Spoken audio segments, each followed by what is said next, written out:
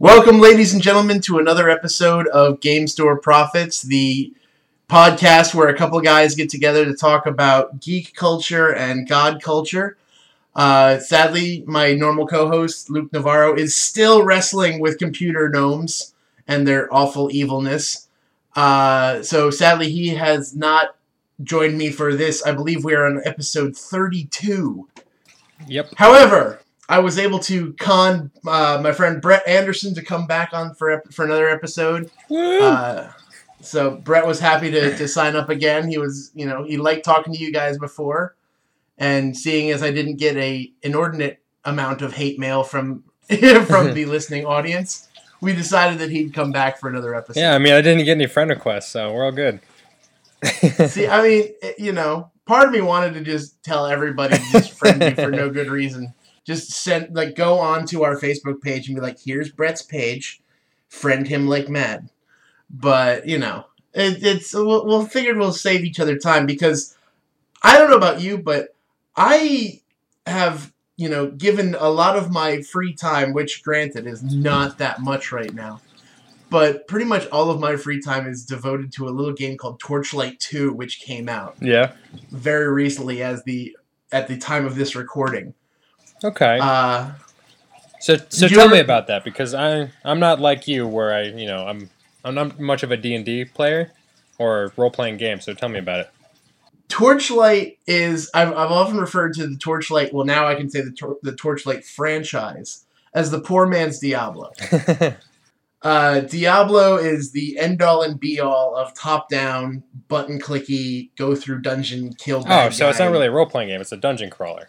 Okay. Well, yes and no. It is a role-playing game. There are characters that you get to pick from. They are customizable. You are getting gear. You are using skill trees to determine what sort of character you're playing. So in the technical aspect of a role-playing game, it is a role-playing game. Yeah, fair enough. But at the same point, it is also just button-clicky, mashy, screen explode with a myriad of colors sort of awesomeness. Yeah. For those of you who might be like Brett and don't know the Torchlight saga, basically you and your adventurers are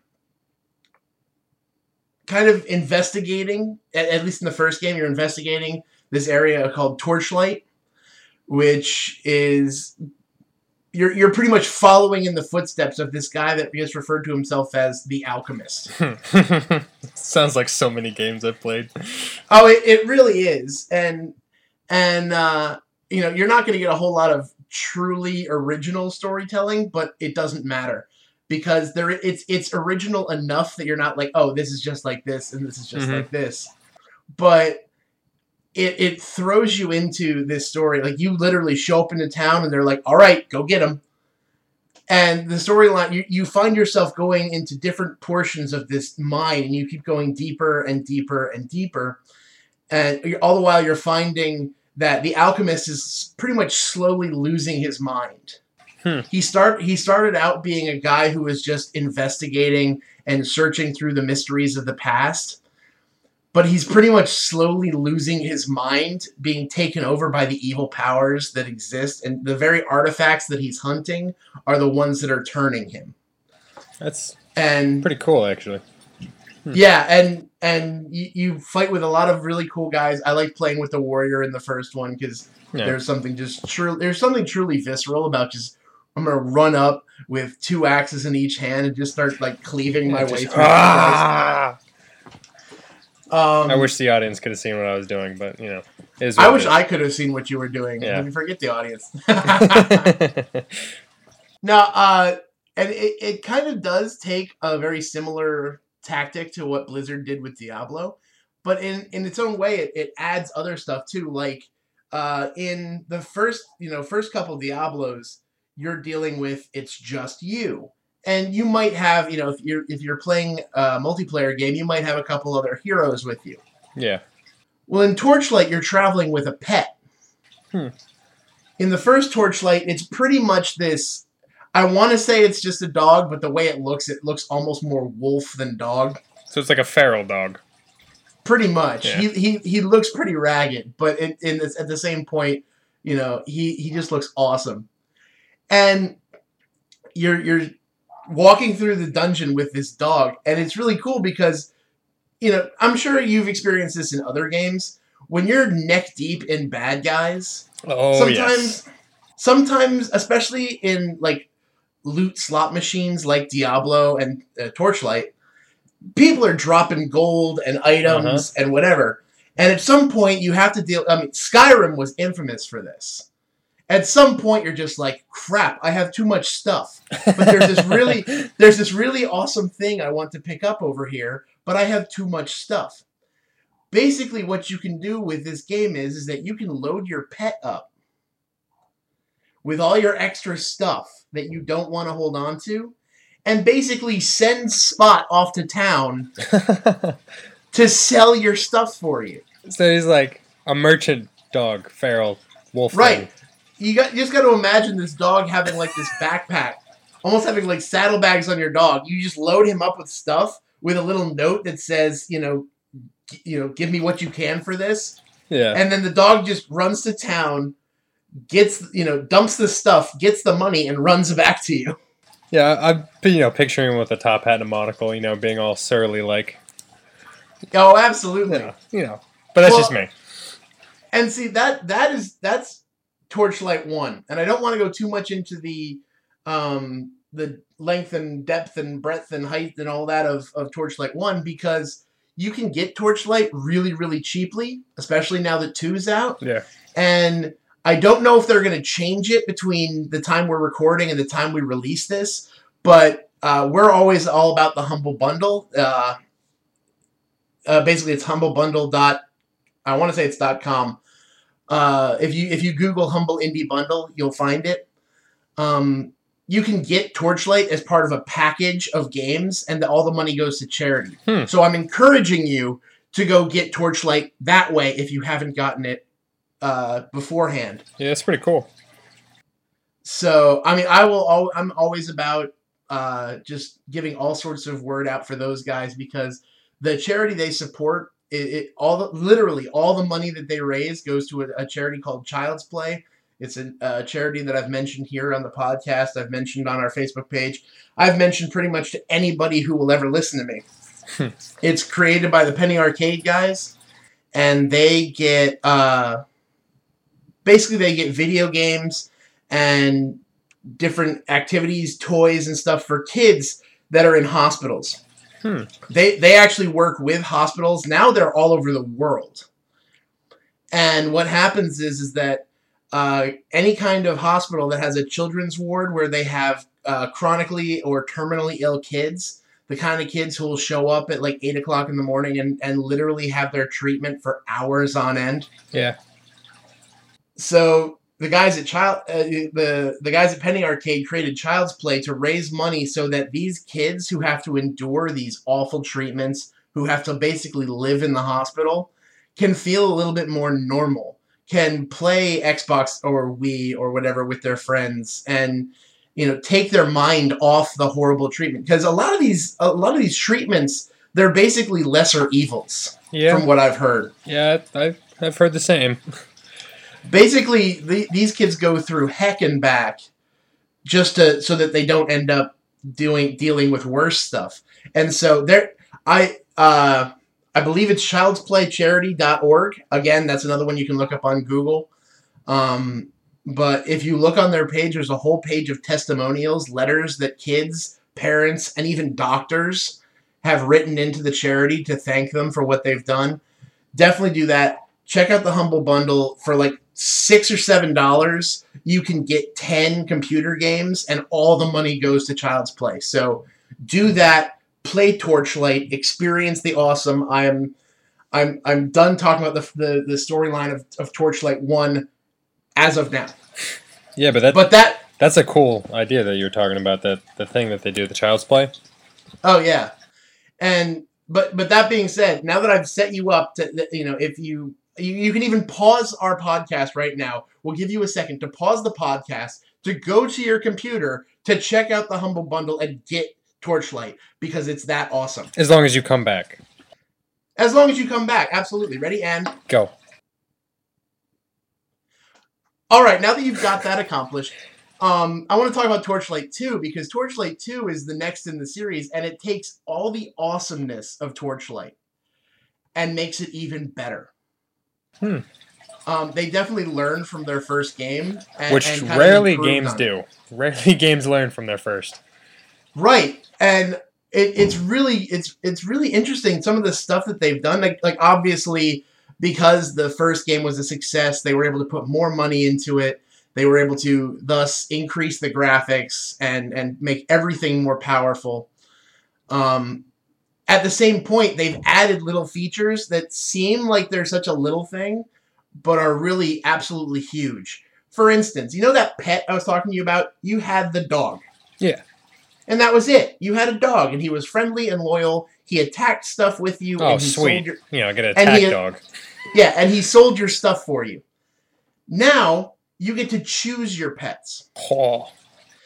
And I will say that, I usually don't buy into the whole, I'm going to make my guy custom for my own stuff, and it's going to be great. It's going to be like Neopets. Yeah, I don't usually buy into that. But I honestly had a solid 5-minute debate with myself as to whether I was going to pick the bulldog or the ferret with the goggles for my pet. I know why the goggles got you, but that's funny. No. I did not pick the ferret, and here's why. Because the default name for the pit bull, the bulldog, at least when it showed up on my screen, was Professor. Professor. And I'm sorry, a bulldog named Professor, I want him in a dungeon with me. Yeah. So I have Professor right now walking behind me, and he's all sorts of awesome because because of items I've gotten him, his bite now actually poisons people. Oh, that's pretty spectacular. Yeah, when Professor comes to town, guys are moving. But not only can your pet, obviously that's just a cosmetic thing. It's really cool, but it's strictly cosmetic. On the other hand, they've made it so that your pet can go back to town, and not only will he sell your stuff, he will pick up essential items for you. Wow. You can send him with a shopping list. I need this many health potions, this many mana potions, this many scrolls of town portal, and this many identify scrolls. Go. And he comes back with it. There have been so many times where I've been like, man, I only have like half hour to play this. I'm just going to slog through this. And then I'm like, crap, I need more health potions. Wait a minute. Professor, go to town. Quick, run to town. Lassie, go get Timmy. He's under the well. But no, I absolutely love this game, and I'm not going to lie, I will say that I'm totally suckered in, because one of the new classes, there's 4 character classes in this game. One of them is the Engineer. Yep. So the Engineer is, one of the options is to have this epic handlebar mustache and a monocle. And I'm rocking a defensive construction engineer, which basically means I'm a wall of metal who makes robots. That's spectacular. Do I really need to sell you on this game any harder than to say I'm a wall of metal that makes robots? Who has a dog named Professor? Who has a bulldog named Professor? Yeah. But yeah, no, I haven't been able to play it that long, but man, I'm going to put long hours into this game. And not only to continue to talk about the upgrades and increases, pretty much the first game was all about Torchlight, the mine that you dig yourself into in the town that kind of is attached to that mine. In this game, there's a full, expansive, open world. Oh, wow. That's basically, it's not completely open in the fact that you do go to here, then go to here, then go to here. But you can go back into these little dungeons that you find over and over and over again if you'd like. And they change up every time. And I'm currently exploring some kind of like desert wasteland right now as I'm searching for the Guardian of Mana. And I'm like, this is just awesome. Yeah, but that's like a serious step going from, a a mine under a town to no, let's just make a whole world. Yeah. It's great. I mean, at one point I hopped on a train to go into the desert, and I'm like, this is just so cool. But yeah, they've definitely upped their game a lot. Again, if any of this sounds interesting to you, and you happen to have a computer with the Steam client on it, you can download Torchlight 2 for $20. So as far as games go, $20 is not bad. Nope. Especially as an Xbox player, that's not bad at all. Yeah, and especially because I can tell you that, like I said, this is the poor man's Diablo. I mean that literally. Diablo will still cost you $60, Torchlight 2, $20. Yup. I will also say that I'm playing Torchlight 2, and if you get it, you can find me on Steam, and we'll play, and my engineer will slog through dungeons with you, and I can introduce you to Professor. I promise he won't bite. So Brett, I know you were talking about a game that is quickly coming. It's right around the corner. Oh, it is right around the corner, and I've been waiting for this game for a while. Assassin's Creed 3 is a game that I just the entire franchise has been very close to my heart for a long time. And so, yeah, I'm about to say, what is it about? I mean, I've played all of 1, and I've played through 2. I haven't played any of 3, which 3 was 2.5, 2, 3.4. Yeah, Brotherhood or whatever they called it. I didn't play that. Which in all fairness, it's not like there's huge leaps. I mean, they kind of take the storyline a little bit further, but like when I played the first game, I was like, this game is so freaking awesome. Like, I love this game. It's literally parkour with hidden guns and blade. Well, the first one didn't have guns, but hidden blades and like all ninja assassin parkourish. And I will say it's kind of epic. As you know, when the first one came out, wow, when did the first one came out? I think I was in college when that happened. It was a while ago. So I was like a Bible college student, and I had my map of the Holy Land out as I'm literally riding my horse through the places that I'm studying. That was the other thing is there was so much detail put into it, so much, and that's one of the things I loved about it was that literally was a place, and the fact that you could get lost in the cities, that you were trying to find the client that you assassinated, you get lost yourself, and you're like, wait, where? I need to get to the rooftop to find out where I am. Let me just climb up the roof real quick. Wait, I grabbed onto that windowsill with my fingers? What? Yeah. So what about this third one? Because the third one takes place in America, right? During the Revolutionary War. What I've heard is that like you're best friends with George Washington. You're like this Native American guy, and you're just literally emanating awesome. Like it's seeping out of your pores. And well, I heard that instead of the hidden blade, you got a tomahawk. I think. Well, I don't know if they'd have that much cojones to take away the hidden blade, but I have seen the tomahawk awesome. Because I think they probably take away like throwing knives or either that or they just add the tomahawk because you didn't play the 3.4 and 2.5. What happens? However, we want to break down those numbers. Yeah, like this is another reason why I love the games is you can't play backwards because it's like the first one is so awesome that I didn't know how they were going to step it up. They like introduced half of the arsenal. Like now you get a gun and a crossbow and twice as many throwing knives and all these other things. And then like in the next one they're like, oh, you get like 5 more new weapons. And Leonardo da Vinci's flying machine. Yeah, and you get to fly Da Vinci's flying machine, which, by the way, is a bomber. Nice. and then, like, in the last one, well, the previous one, it's like, oh, we're going to give you 2 guns. Or, no, sorry, 2 blades. Oh, nice. So, like, I can kill twice as fast? Yep. Well, then.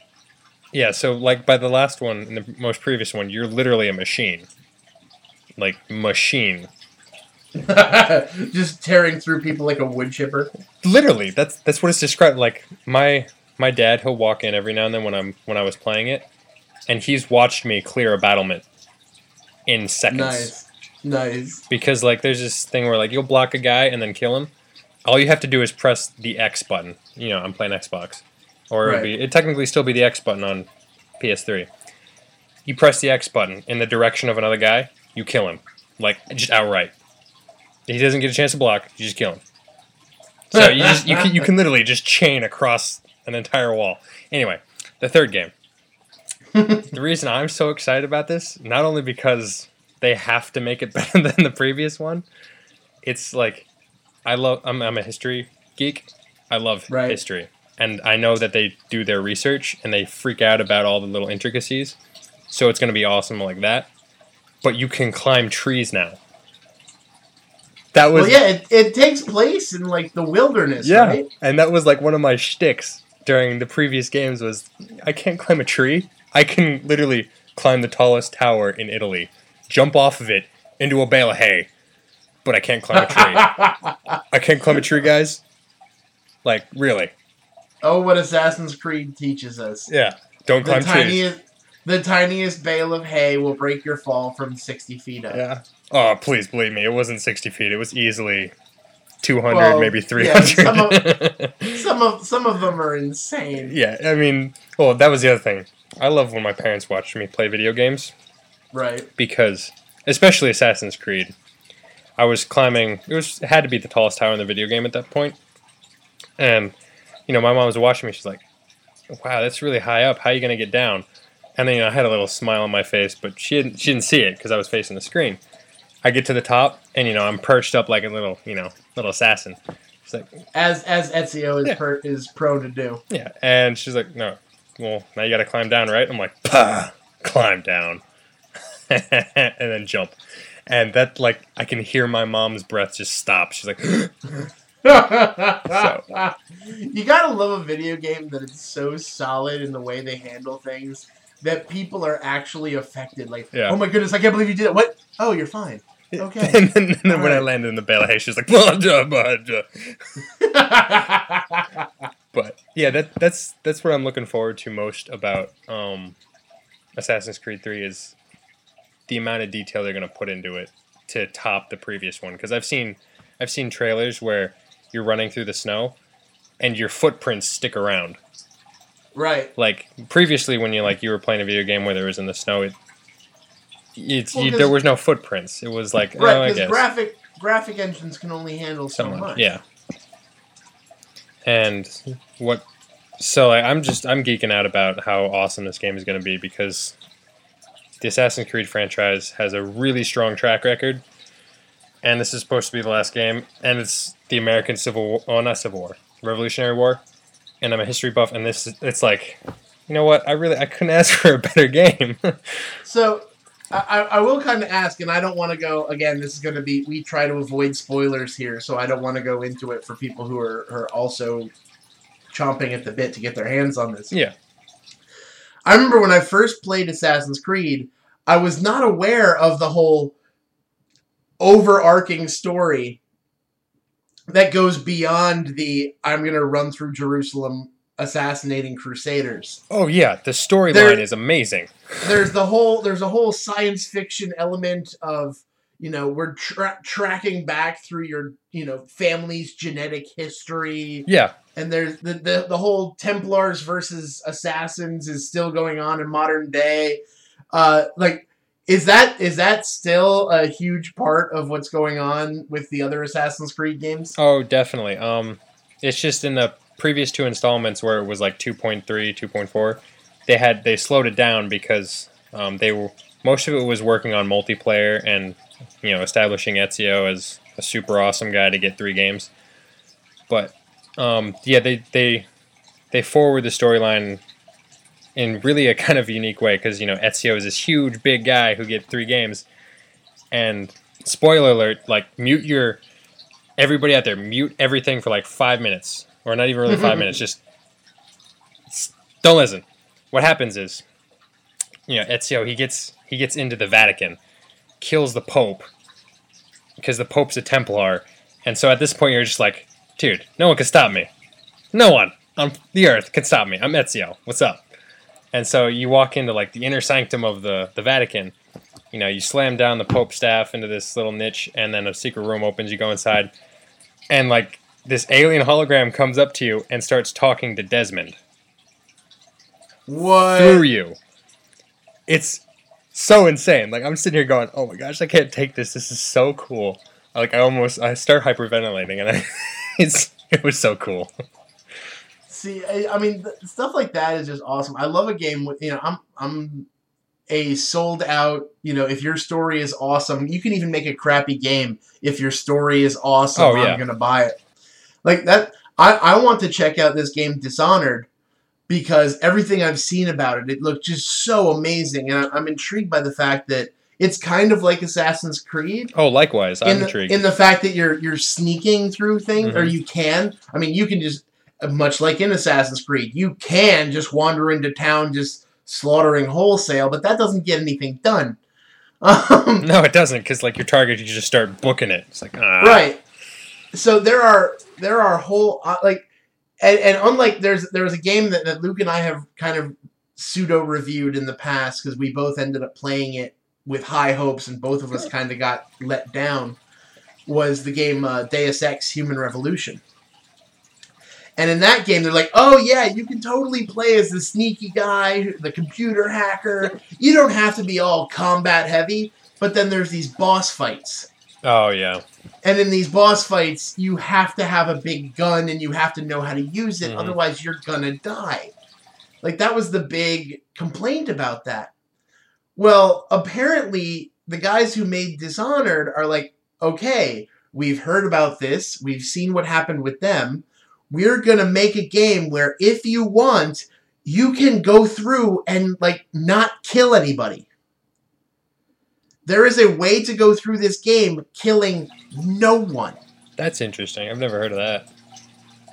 And, the game is definitely going to be kind of rough and tumble, kind of ridiculous because the tagline, at the end of every trailer, especially for video games, there's like that tagline.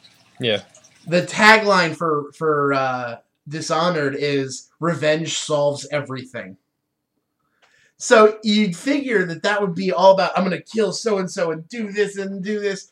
But according to all the developer diaries, they're like, no, there's a way to get through this game and kill no one. And I am very intrigued about that. Yeah, because I was intrigued by this game when my friend Matt Weber brought it up. Like, because he's geeking out about this game. I'm sure he's going to get it first day it comes out. There's definitely, come on, it's basically a dystopian future with metal robot like walkers going through town, and you can there's all sorts of almost pseudo magical stuff that your guy can accomplish. Yeah, but I mean that aspect makes me act like that might be the tipping point as far as me sitting on the fence post. The fact that because that's the one thing I didn't like about Assassin's Creed was I had to try to be sneaky sometimes because right. If I went in, this is my target, like, after I got a certain amount of weapons, I could literally walk in the front door and just be like, yo, what's up? I'll kill all the guards, and I'll just chase you down. Well, in Dishonored, there is a way to do that. You can literally just walk in, look the guard right in the face, and take your sword out and hurt him to the point of, bloody dismemberment. Yeah. Like, that's an option. Yeah, but the option in Assassin's Creed wasn't there to literally work everybody around so you didn't have to kill anybody, but still that mayhem was wrought. Right. So I'm intrigued very much so by that. That sounds awesome. I think I might. Well, I definitely get the vibe as I'm looking at these trailers, seeing all the promotional stuff they're doing. You definitely get the vibe that, I don't even know what the main character's name is. I vaguely know what the plot is. Apparently he got set up, and he got dishonored as a bodyguard because there's this grand conspiracy that took out the person that he was guarding and betrayed him. So there's all sorts of stuff like that going on. But it seems to me that they're painting this character, this main guy, as a definite anti-hero. Oh yeah. And I don't want to always fall back on the anti-hero. I'm not that guy. I'm not always the guy who, I don't always want to, play Wolverine or, random, tough. I don't talk to anybody, but I'm really a softie and I'll always do good. Yeah, I got to be the greater good hero, the anti-hero. Yeah, I don't always want to play that guy, but every once in a while, I want to play a guy who's just a jerk. Yeah, the guy who takes names. Yeah, the guy who walks in, who kind of tweaks everybody out, who will do everything to get his way. Like, I like playing that guy. Like, currently I'm playing in a D&D game. And we just started a new campaign where we just finished our second session in this campaign. And my guy he's evil. On paper and in reality, he's evil. In the fact that he will do whatever it takes for him to get power. Not because, he wants to just smush, others down below him. Or kick puppies. Yeah, he's not a puppy kicker. I refuse to play a puppy kicker. I've said that before. But he's just the kind of guy who will just be like, I want to rule you because I'm the only one who has the ability to do it right. Like, my guy is very much like Lex Luthor in that regard. It's like yeah. I'm not being evil. I'm being practical. There's a difference. Fair. That's fair. And so, like I had to deal with the fact that the goody-goody characters in our game kind of won out. And so my guy has to come at it from a different angle. Because he was, my whole big thing was that he was hunting for this thing called the Chaos Shard. He was hunting for it. He needed to have it. He was forsaking his buddies if he got a lead to go get it.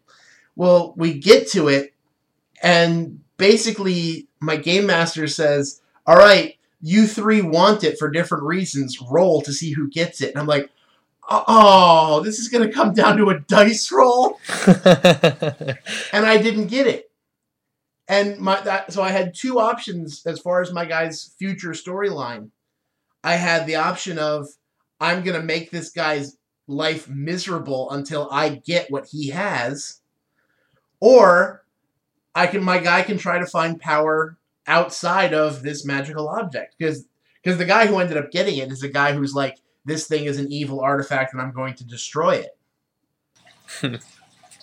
So I basically reworked it. I go, no, I don't want to be that guy who basically ruins the game, constantly trying to steal the item from the guy he's playing with. Like, I don't want to be that guy. Yeah. And also, as far as in character, I'm like, that's far too much work. Yeah. And I think I when we got it, I think my guy it was kind of anticlimactic for him. Like, he thought he was going to have like semi-phenomenal near cosmic power. And it was basically this trinket that made him hit harder. And he's like, you go and play with your toy. So my guy now, like, our plot is we're going to take this ruined city and we're going to rebuild it. So my guy said, you know what? Let them play with their toy. If they want to take it and destroy it, this gift that actually we could use for our betterment, if they want to destroy it, that's on them. I'm going to build this city up in my likeness. I'm going to surround me with people that are loyal to me, and I'm going to fill this city with people who will do what I need them to do. And so my guy has already started, like, he bought off a tavern keeper in the first town we started off in. He's like, I can promise you that you will be the only inn in town as long as you do what I say. The guy's like, absolutely, let's do this. So now I've got him, my character's got him I've got him in my pocket, and I want to get more guys. I've got other NPCs that, we're getting thrown at, and I want to just keep surrounding myself with guys who are loyal to me. And that's going to be my guy's shtick. Like, at some point, he's going to look at the players and be like, sorry, guys, town's with me. That'll be an interesting day. It will be an interesting day, especially because I'm the guys I play with, we've been playing for a long time. When we first started playing, probably half of us had never played a role-playing game before. And so then there's guys like me, and I've been playing since I was 16. And so I've been doing all this like story stuff, and they're only just now getting into the whole idea of what's my guy's motivation, what's my backstory. So I'm just gonna be like, yeah, you know, all that stuff you let me get away with, yeah, now it's gonna bite you in the butt right here. Yeah. But the more I play him, when we first started talking about this, and I first started playing an evil character, like, he's not my first evil character. But at the same point, like, it's the first evil character I've played since I've had a wife who asks me about my game and about my character. And the first time I had to look at Susan and be like, well, honey, he's kind of a manipulative jerk. And she's like, what? I go, yeah, my guy's evil. But is it like, I've convinced her that D&D is not going to lead me down the path of demon worship, but at the same point I kind of lost ground here because she's like, you're playing an evil character. So, you know, it kind of got me thinking. The more and more I play him, the more I've come to realize that evil, like, stories, as far as stories have been concerned since people started telling stories at all, there has always been this idea of a bad guy, of a villain, of evil, of even in these stories we're talking about now with Assassin's Creed and Dishonored, these are anti-heroes. Yep.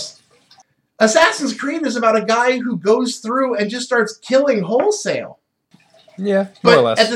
But at the same point, you want to root for him because he's taking out the bad guys. But he's doing it in horrible ways with, you know, you end up, you know, that hidden blade that we talked about. There's something epic about when he leaps on a guy and stabs him with that hidden blade. Mm-hmm. This is not a guy you want to emulate. This is not a guy that you want to hold up as a role model. Not really. So, I mean, what do you think, Brett? I want to throw it out to you. What do you think about the whole idea of evil as a kind of a way to show goodness, or evil characters, even playing evil characters, and what that might do for stories? Well, as far as playing the evil characters in like video games and the like, it's not the best, because I'm trying to think of how to explain it. It's not the best, you know, exercise in which to do it, but I've noticed that a certain amount of empathy has been drawn out of me by doing it. You know, when I first started playing Assassin's Creed and I realized I could just, you know, open up a can of wholesale slaughter, I did it. I was just like, this is sweet. I'm like, it's not like, I can't, like, you can't stop me. I'm a whirlwind of metal and death. Yeah, I'm a whirlwind of death. Come at me, bro. No, and then to a certain extent I realized, you know what? It's not that doing this in the video game is wrong. It's just, what does this show about my character? Like, what does this show about, you know, who I am internally?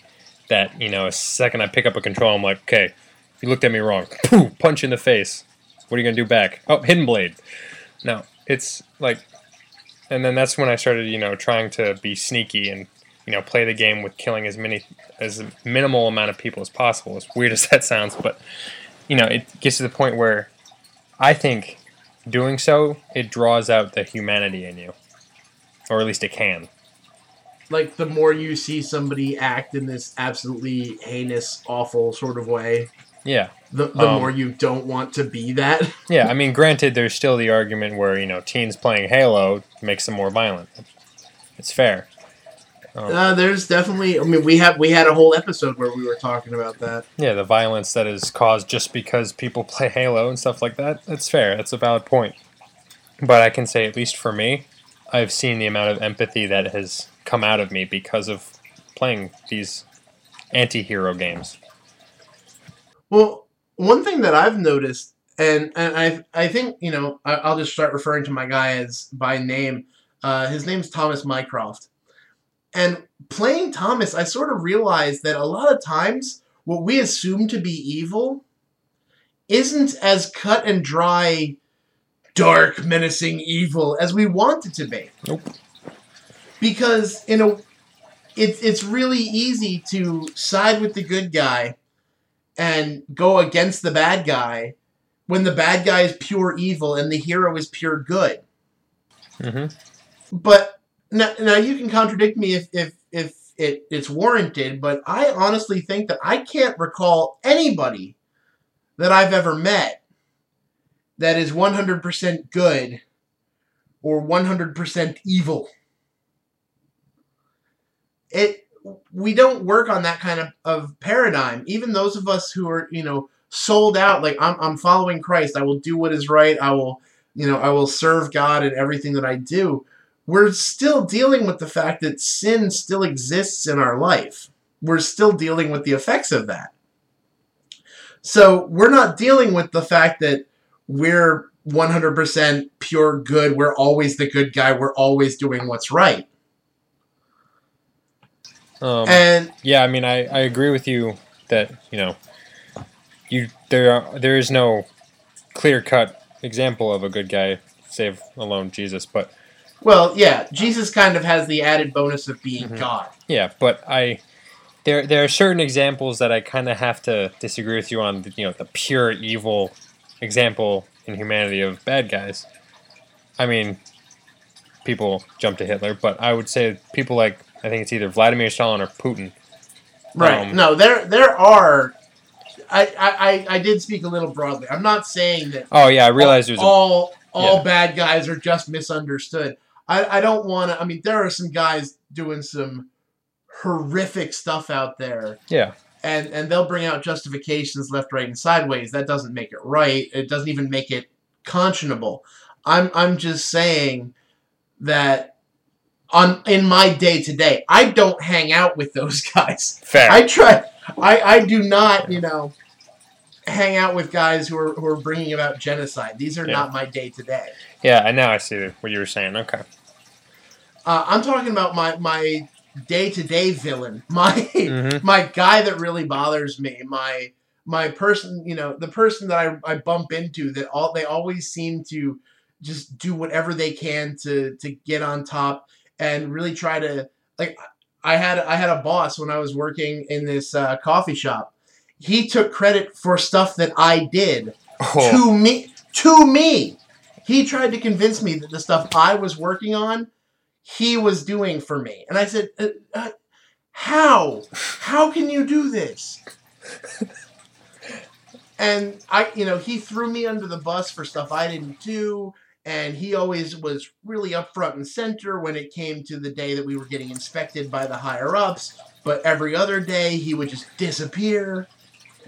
And, I treated this guy, as far as my mindset was concerned, this dude was pure villain. He was my foil in the picture. If there was going to be the story of my existence through that time of my life, that guy was my villain. And back then, I before I really started doing this whole study of evil thing, I just saw him as that. He's just a jerk. There's no redeeming quality. There's nothing that could ever make this, make this understandable. And, looking back on it, I realized there's a lot of stuff that goes on with this guy's past. He doesn't just spring up a jerk. Yeah. Now, granted, there are some people where that's just the case, but there are few in my own personal experience. More often than not, jerks come with a horrible history. Somebody made them that way.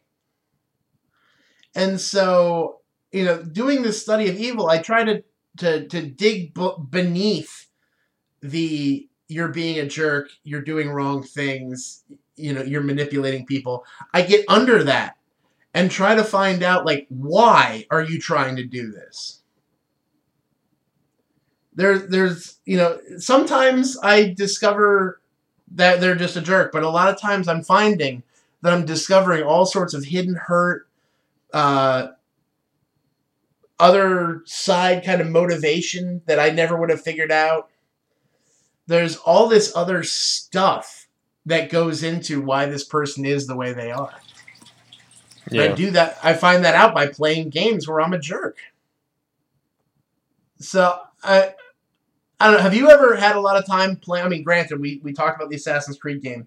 Have you ever played any kind of thing where? I mean, well, we could even bring out Warhammer. I mean, you're playing the Dark Eldar. Oh yeah, I mean I'm playing. Those guys are not pleasant. I mean, yeah, I'm one step short of playing the bad guys of the grim dark future. Which actually, as soon as the models come out, I am going to be playing Chaos Space Marines. But oddly enough, yeah, Chaos. I'm the bad guys that hated themselves so much they decided to secede, and now they're hiding in the warp.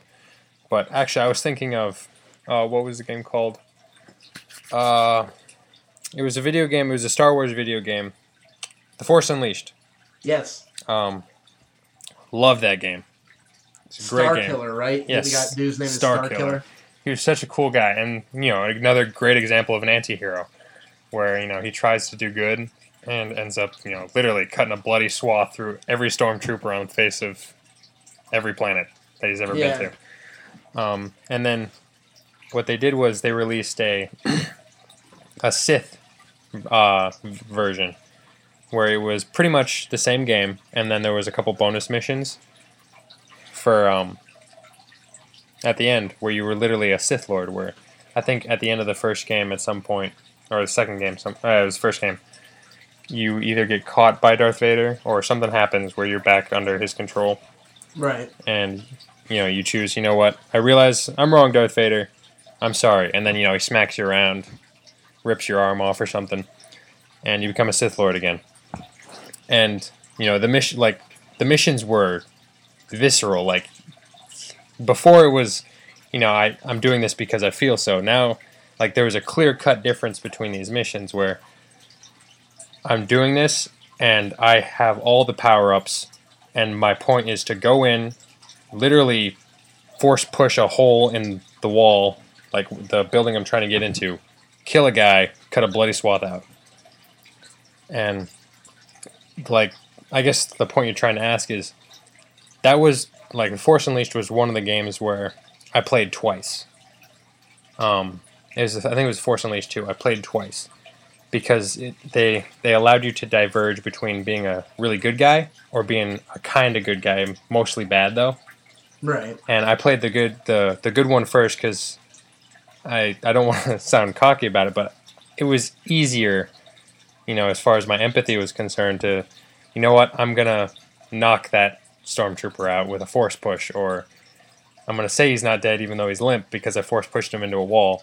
Right. And try to avoid, using he's lightsabers, fine. throwing he's lightsabers, fine. and killing people. Yeah, he's fine. He's just gonna walk that off. Not literally throwing slaughter everywhere I go. And then after that was done, I decided, you know what? Now it's time to do the bad side. And that's when it was so easy to just open up a can of slaughter and just kill people. And that was one of the things I was talking about, where I realized the difference between trying to be a good guy and just, it was almost second nature, it seemed.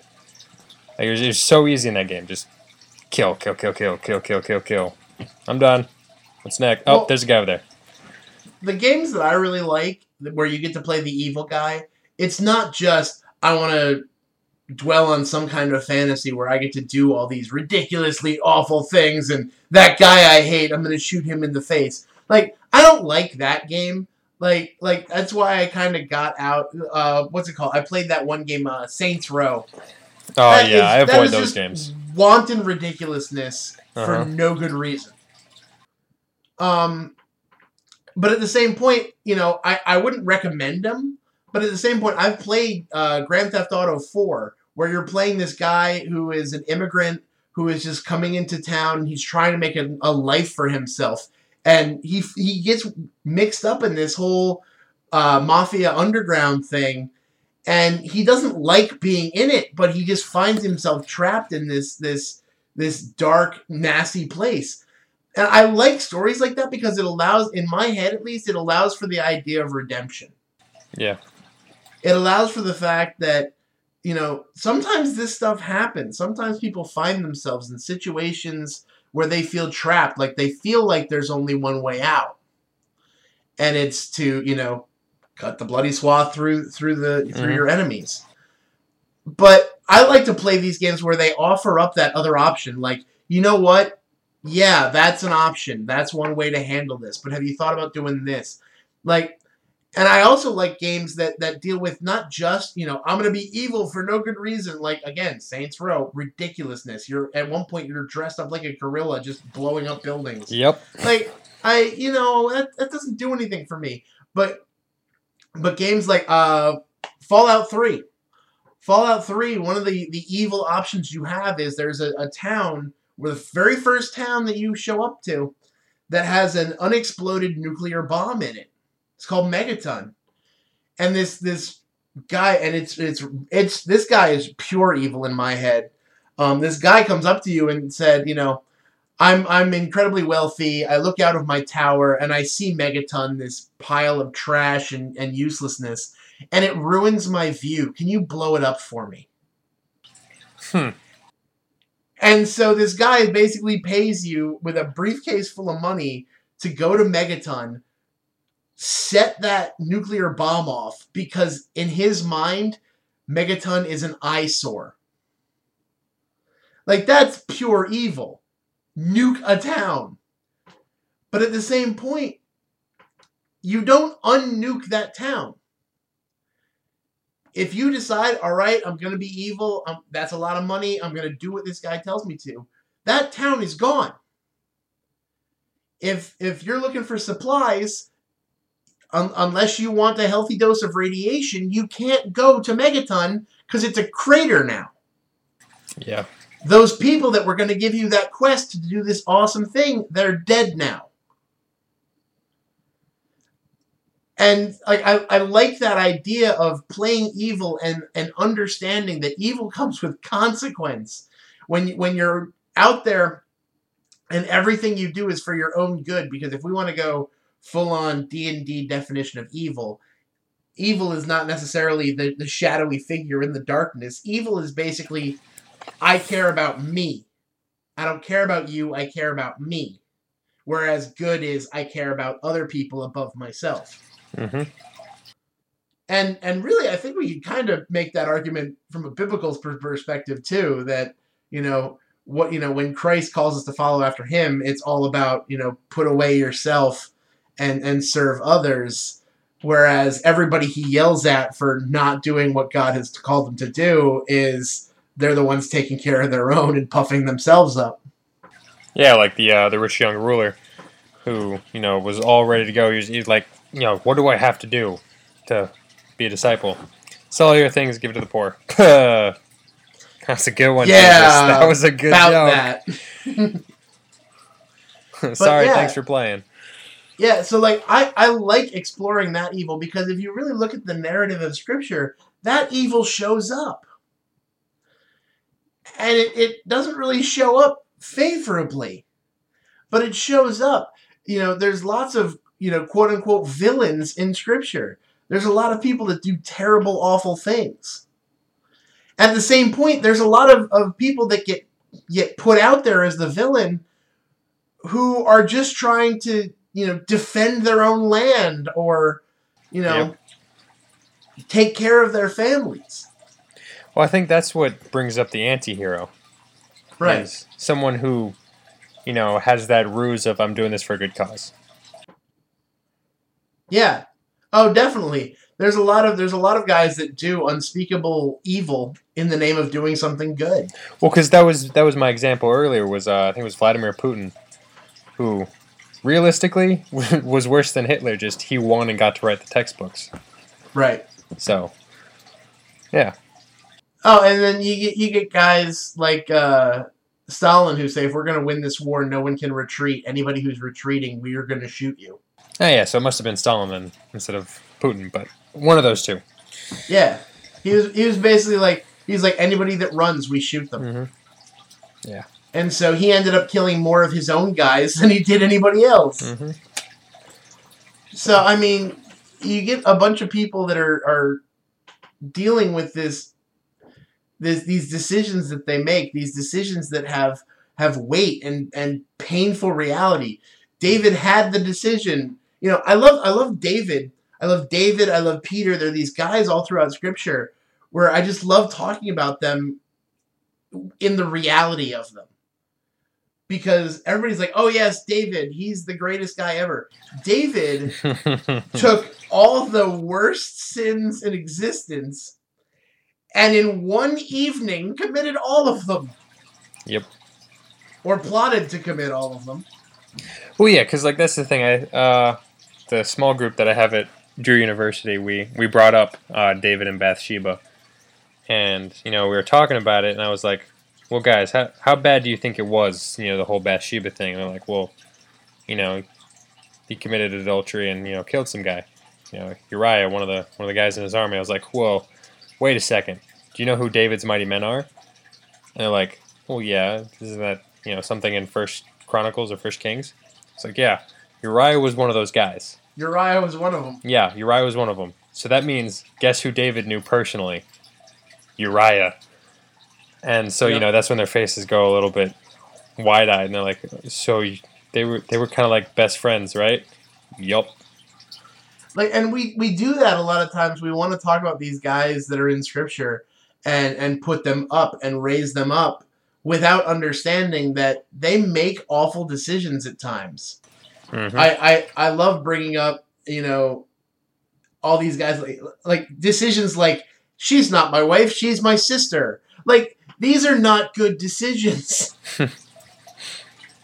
And, there's something to be discovered when you put yourself in that circumstance. There's something to be discovered when you find yourself neck deep in somebody else's situation. That's why I like playing evil characters. That's why I think stories need villains. Because stories are filled with good guys who aren't that good and villains who might have a point. Yeah. Those are the best stories. And whether it's in Scripture or in history or in purely fictional stories, the best stories are always the ones where you're just like, really? That's how we're doing this? And you find yourself exploring all the consequences, all the backstory, all the stuff that got us from point A to point B. And all it takes is one bad decision. That's another thing I've discovered. We often want to paint certain people, even in our own lives, in these horrible, horrible light. And I don't want to sugarcoat what they'll do. Like, I when I was in Texas, there was a guy who everyone thought that his wife was murdered by some guys who robbed her. He did it. He killed her. Wow. Like, that was a guy in our church. And one of the most powerful things that our pastor said, he got up there and he says, I don't want to take away the awfulness of what this man has done. But at the same point, we are all one or two bad moves from being where he is right now. We are all one or two bad decisions from where he is. So don't think that we're so far above him. And I'm just like, wow. Because a lot of times that's what ends up happening. A lot of times the villain is just the guy who made a horrible decision and is just dealing with the consequences of that decision. It doesn't make it right. It doesn't make him a good guy. But it gives you a whole idea of how maybe instead of searching for their destruction, maybe we should be searching for their redemption. Maybe we should be praying that they find Christ. Maybe they've found Christ, and we pray that they return to him and kind of like and cast aside all that crap that's getting in the way. It gives you a whole new understanding of what the word villain means. Mm-hmm. So I love talking about this stuff. I love talking about doing all this stuff that people might sour their stomach a little bit to talk about this stuff, to talk about playing evil characters when we're all supposed to be about righteousness and serving God. But I think that there definitely is that place, and it's the problem of evil. It really is. It's not a pleasant thing, but I think that in a way, God is taking this crap, this sin that we find ourselves in, and saying, "You're right. This is awful. I could either just let it sit there, or I can teach you something from it." And I think that's where we need to be. We need to start looking at what can God teach us from this, as opposed to just sitting back and pointing fingers. Definitely. So, Brett, is there any way that people can kind of find out more about you and what you're up to? Outside of the podcast, not podcast, blog that I have, professionalverbs.wordpress.com, I think is how it's set up. Yep. That, and you know what? Maybe friend request me. Tell me who you are. If I don't ask you, but I will say that any one of our listeners who has friended me on Facebook, and there have been a couple of you, they've always preempted that with a message that says, "Hi, I listen to Game Store Profits. I'm not a strange weirdo person." Okay. And I'm like, oh, okay, cool. You listen to us. Awesome. Sure, we can be friends. Yeah, because I'm pretty preemptive on the okay, I don't know you, delete. But right. Yeah. So I mean that's pretty much it. I don't have the palpable internet presence as Mike Perna, but what about yourself? I show up a little bit everywhere. I have the kind of overflow blog from us here. It's perception-check.com. It's where I talk about all the stuff that doesn't fit here in the podcast format. Mm-hmm. I'm on Twitter at Shadow of Cyrano or Von Clockwork. Von Clockwork being my steampunky fun times, though he's kind of been silent lately because there's just so much stuff that's going on. I just don't have time to keep up with all of it. Oh, I know what you mean. But you can also get me at tinkerstory.com. It's the kind of archive for some stories that I'm kind of working and editing and tweaking into a book. I also, if you email us, which we hope you do, we really want to hear from you guys about what we can do to make Game Store Profits better. GameStoreProfits@gmail.com. I'm the guy who answers that. As always, you can check us out at GameStoreProfits.com, and you can see all of our past episodes and stuff like that. You can also see us at Facebook.com/GameStoreProfits. And our Facebook, we're still pushing hard to get 100 fans by the end of the year. It's still early. We are currently at, as far as recording goes, we are at 62 likes right now. Yes. We really want to build up this community. We want our Facebook page to be a place where people can put stuff up there, share what they're going through, share what they've found, even connect, do stuff like that. We want to just continue to foster that, and so we want to just keep bringing more and more people in to grow the community, so that we have a collection of people together who really love geeking out and really love serving God. So definitely check us out there as well. As always, guys, we thank you for listening to us, and always remember that God is the game master, and no matter how the dice fall, the game plays on.